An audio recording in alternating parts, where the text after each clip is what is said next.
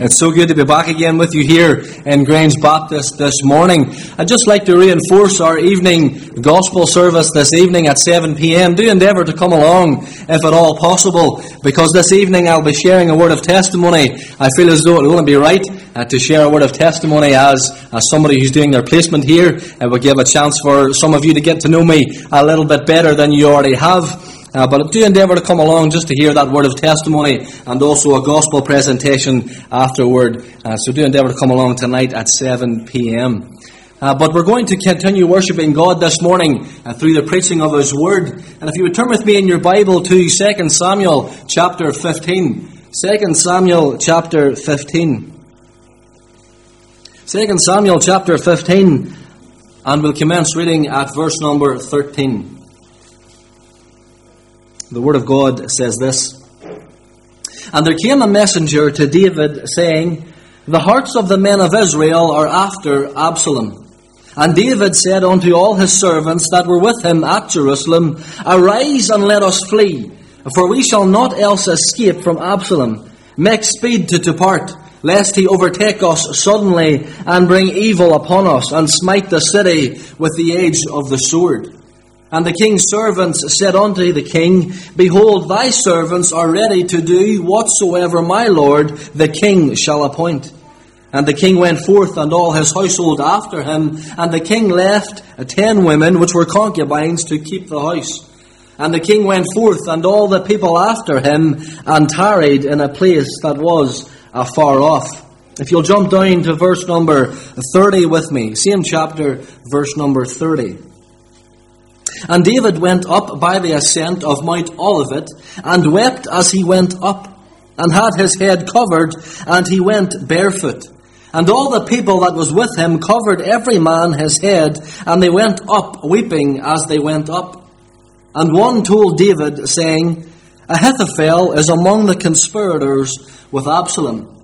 And David said, O Lord, I pray thee, turn the counsel of Ahithophel into foolishness. And it came to pass that when David was come to the top of the mount, where he worshipped God, behold, Uzziah the Archite came to meet him with his coat rent, and earth upon his head. Unto whom David said, If thou passest on with me, then thou shalt be a burden unto me. But if thou return to the city, and say unto Absalom, I will be thy servant, O king, as I have been thy father's servant hitherto, so will I now also be thy servant.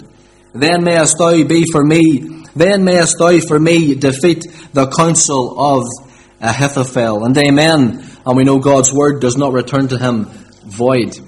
This morning, I would like to show you 3 things in this particular passage. First of all, I would like to show you the person. Secondly, I would like to show you the prayer. And thirdly, the providence. The person, the prayer, and the providence. This story that we've just read, it's really a story about a godly king, David, backed into a deadly corner. And what it does, it teaches us a very liberating truth about prayer. This story is one of the greatest tragedies in all of Holy Scripture. David's son, Absalom, has exploited his father's love and has conspired against him. He's stolen the hearts of the people of Israel, and now the rebellion has grown so strong that David is left with no other choice but to flee the city of Jerusalem in hopes to live to fight another day. And as David retreats, weeping as he goes, barefoot, covered in shame, it actually only gets much, much worse. Because as David flees, he learns that his most prized advisor, Ahithophel, has joined Absalom in his rebellion. And yet, in this most desperate of moments, when David could have crumbled under self-pity, he could have wallowed in his circumstances, we see something unique about David. We see something unique about this person. The person, King David. You see, David's first automatic reflex is Godward. It says in 2 Samuel chapter 15 and verse 31, O Lord, I pray thee, turn the counsel of Ahithophel into foolishness. We can see here from this verse alone that prayer to King David was a first response, not a last resort. Prayer was a first response, not a last resort. And we see that all over the life of King David, let's be honest.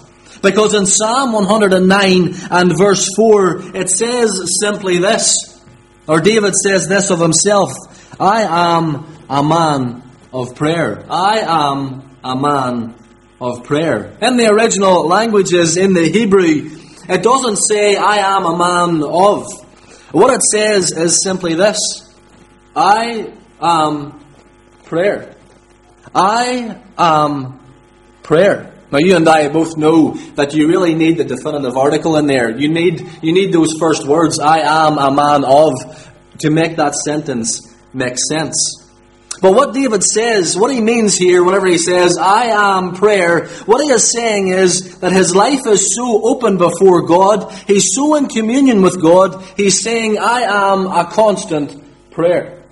I am a walking prayer meeting. That's what David is saying. He is so in communion with God throughout his life, he is saying, I am in constant prayer. David said in a psalm that he prayed 3 times daily. Yet in another psalm, he said that he praised God 7 times a day. There's a difference there. David said that he prayed 3 times daily, but yet in Psalm 119, verse 164, he says this, 7 times a day do I praise thee because of thy righteous judgments. He prayed 3 times a day, but he praised God 7 times a day. You can see this man was a man of prayer. You can see something unique about this person. David not only prayed 3 times a day, but he praised God 7 times a day. You know, I have little books by a man called S.D. Gordon. I have a whole range of them. They're called Quiet Talks. I don't know if you've ever seen them. They're called, some of them are Quiet Talks on prayer, Quiet Talks on soul winning, Quiet Talks on such things like that. But he does have one that is called Quiet Talks on Prayer. And in the book, S.D. Gordon writes this, you can do more than pray after you have prayed, but you cannot do more than pray until you have prayed. I'll say that again. You can do more than pray after you have prayed, but you cannot do more than pray until you have prayed. It's a very important truth.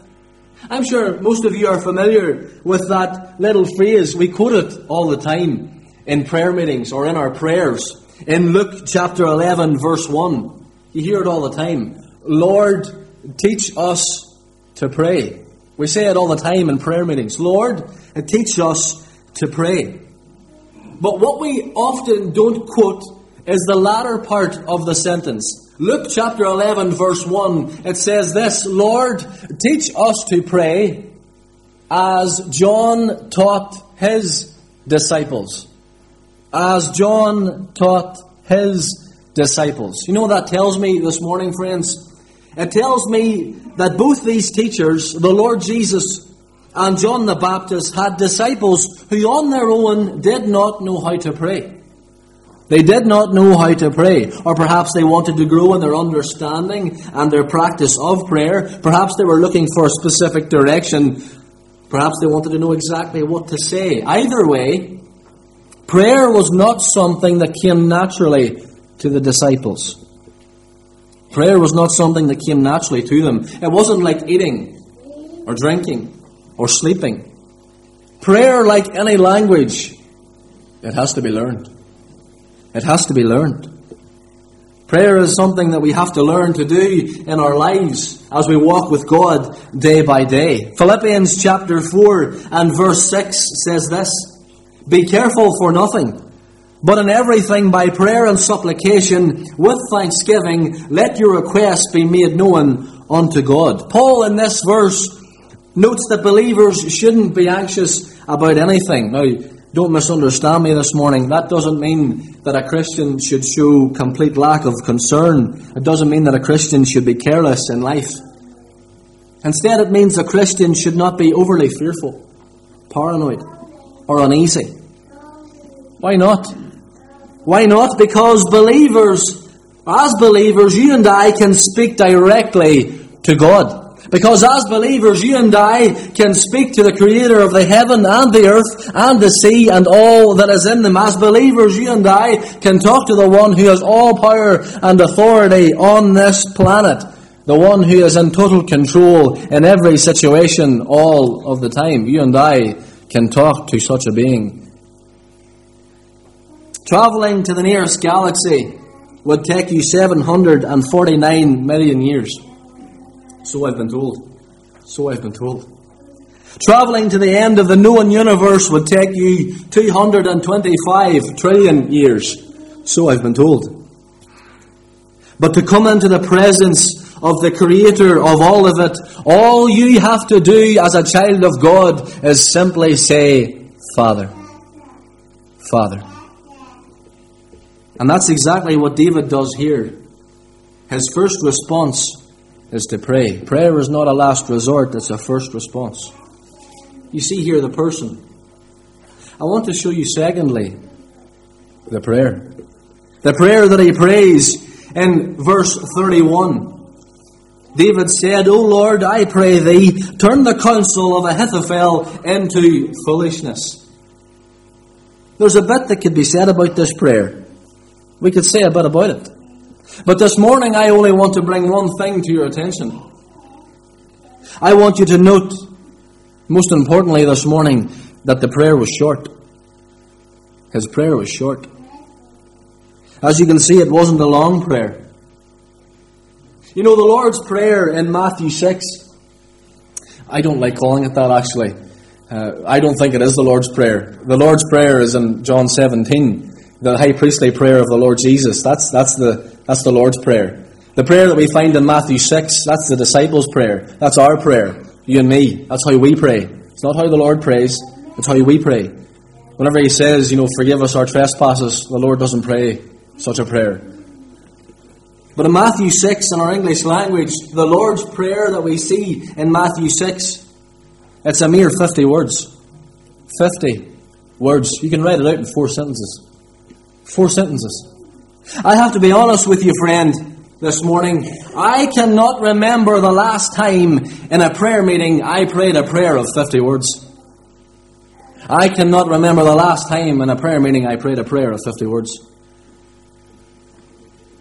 This is a prayer that's straight from the mouth of the Lord Jesus Christ himself. I think even of Joshua. Joshua in Joshua chapter 10, whenever he prayed very simply for the moon to stand still over Gibeon, and for the sun to stand still over Gibeon, and the moon to stand still over the valley of Ajalon, he prays a very simple, short prayer.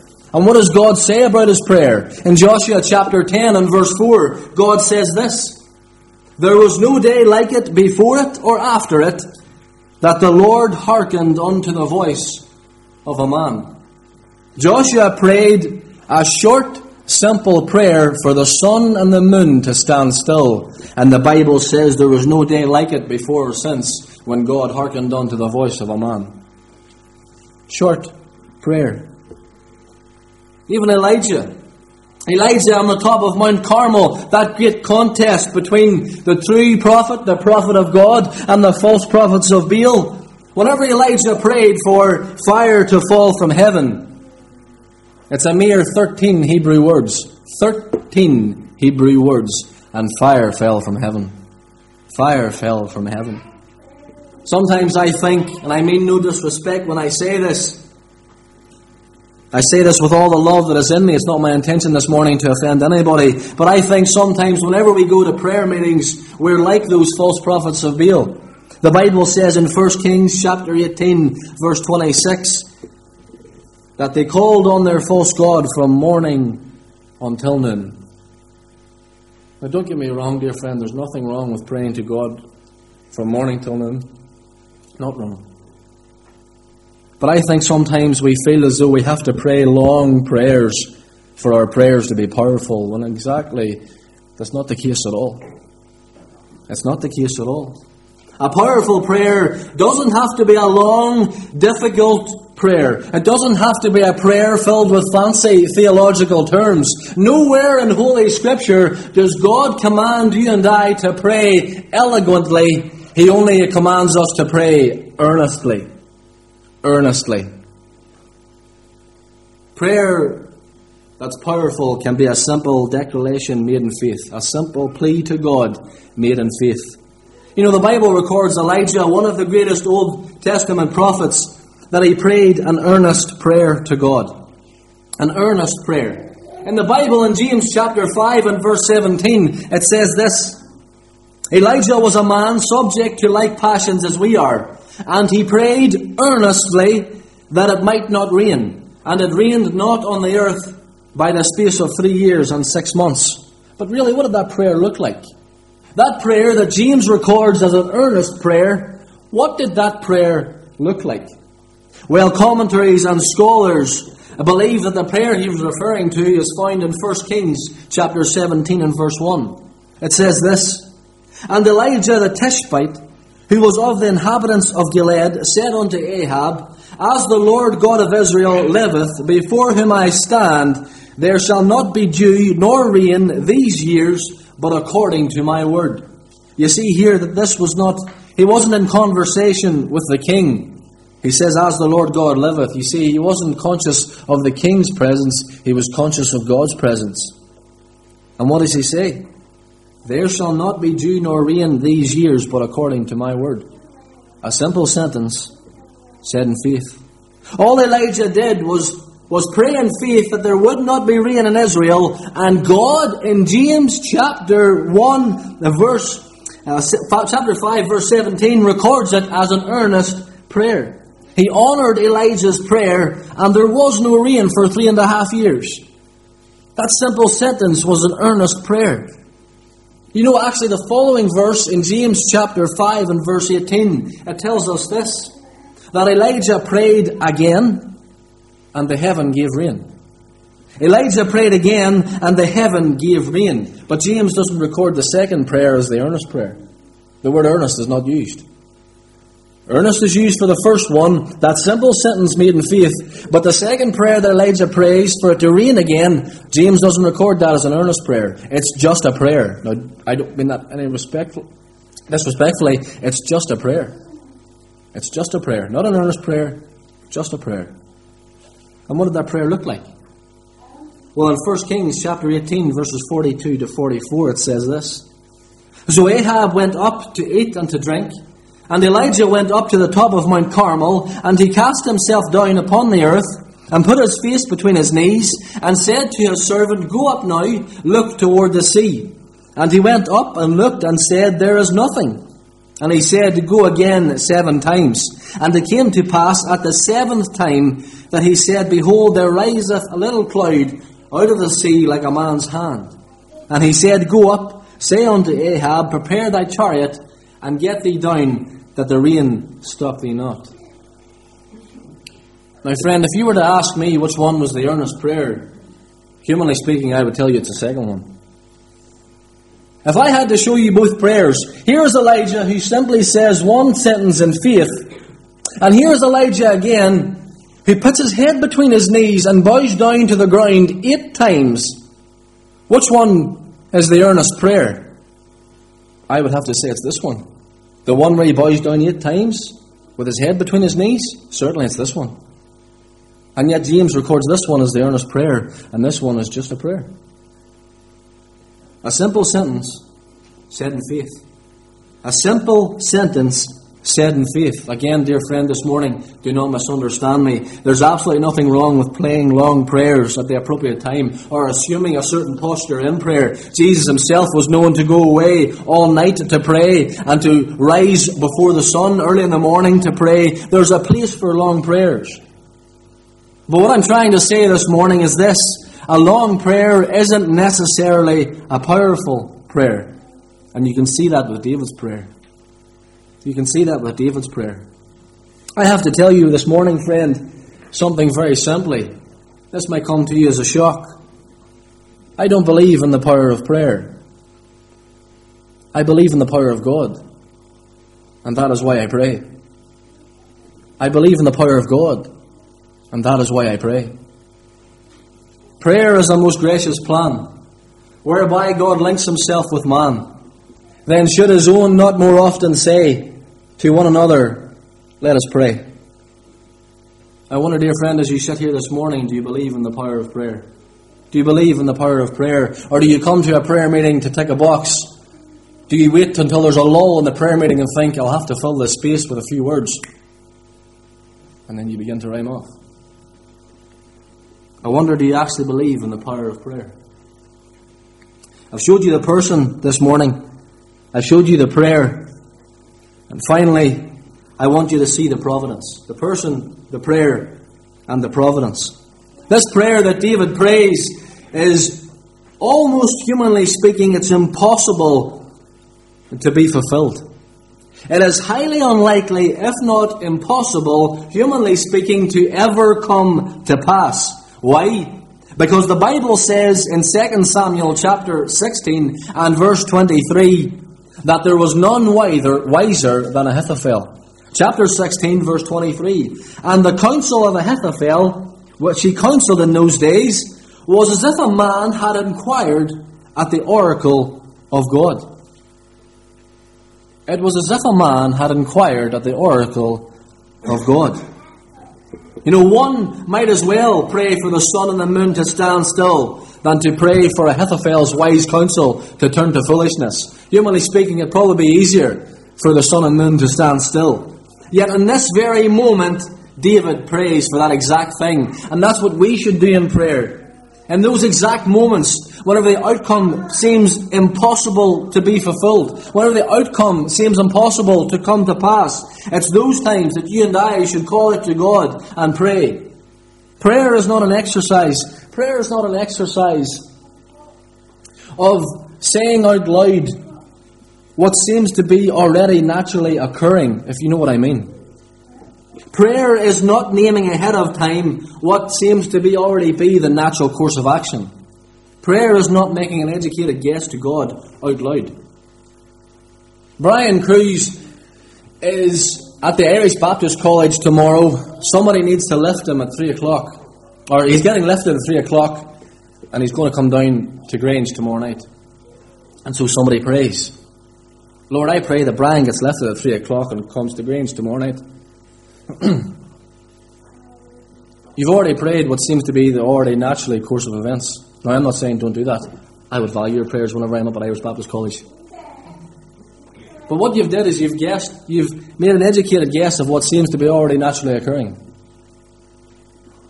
Prayer is not just what that is.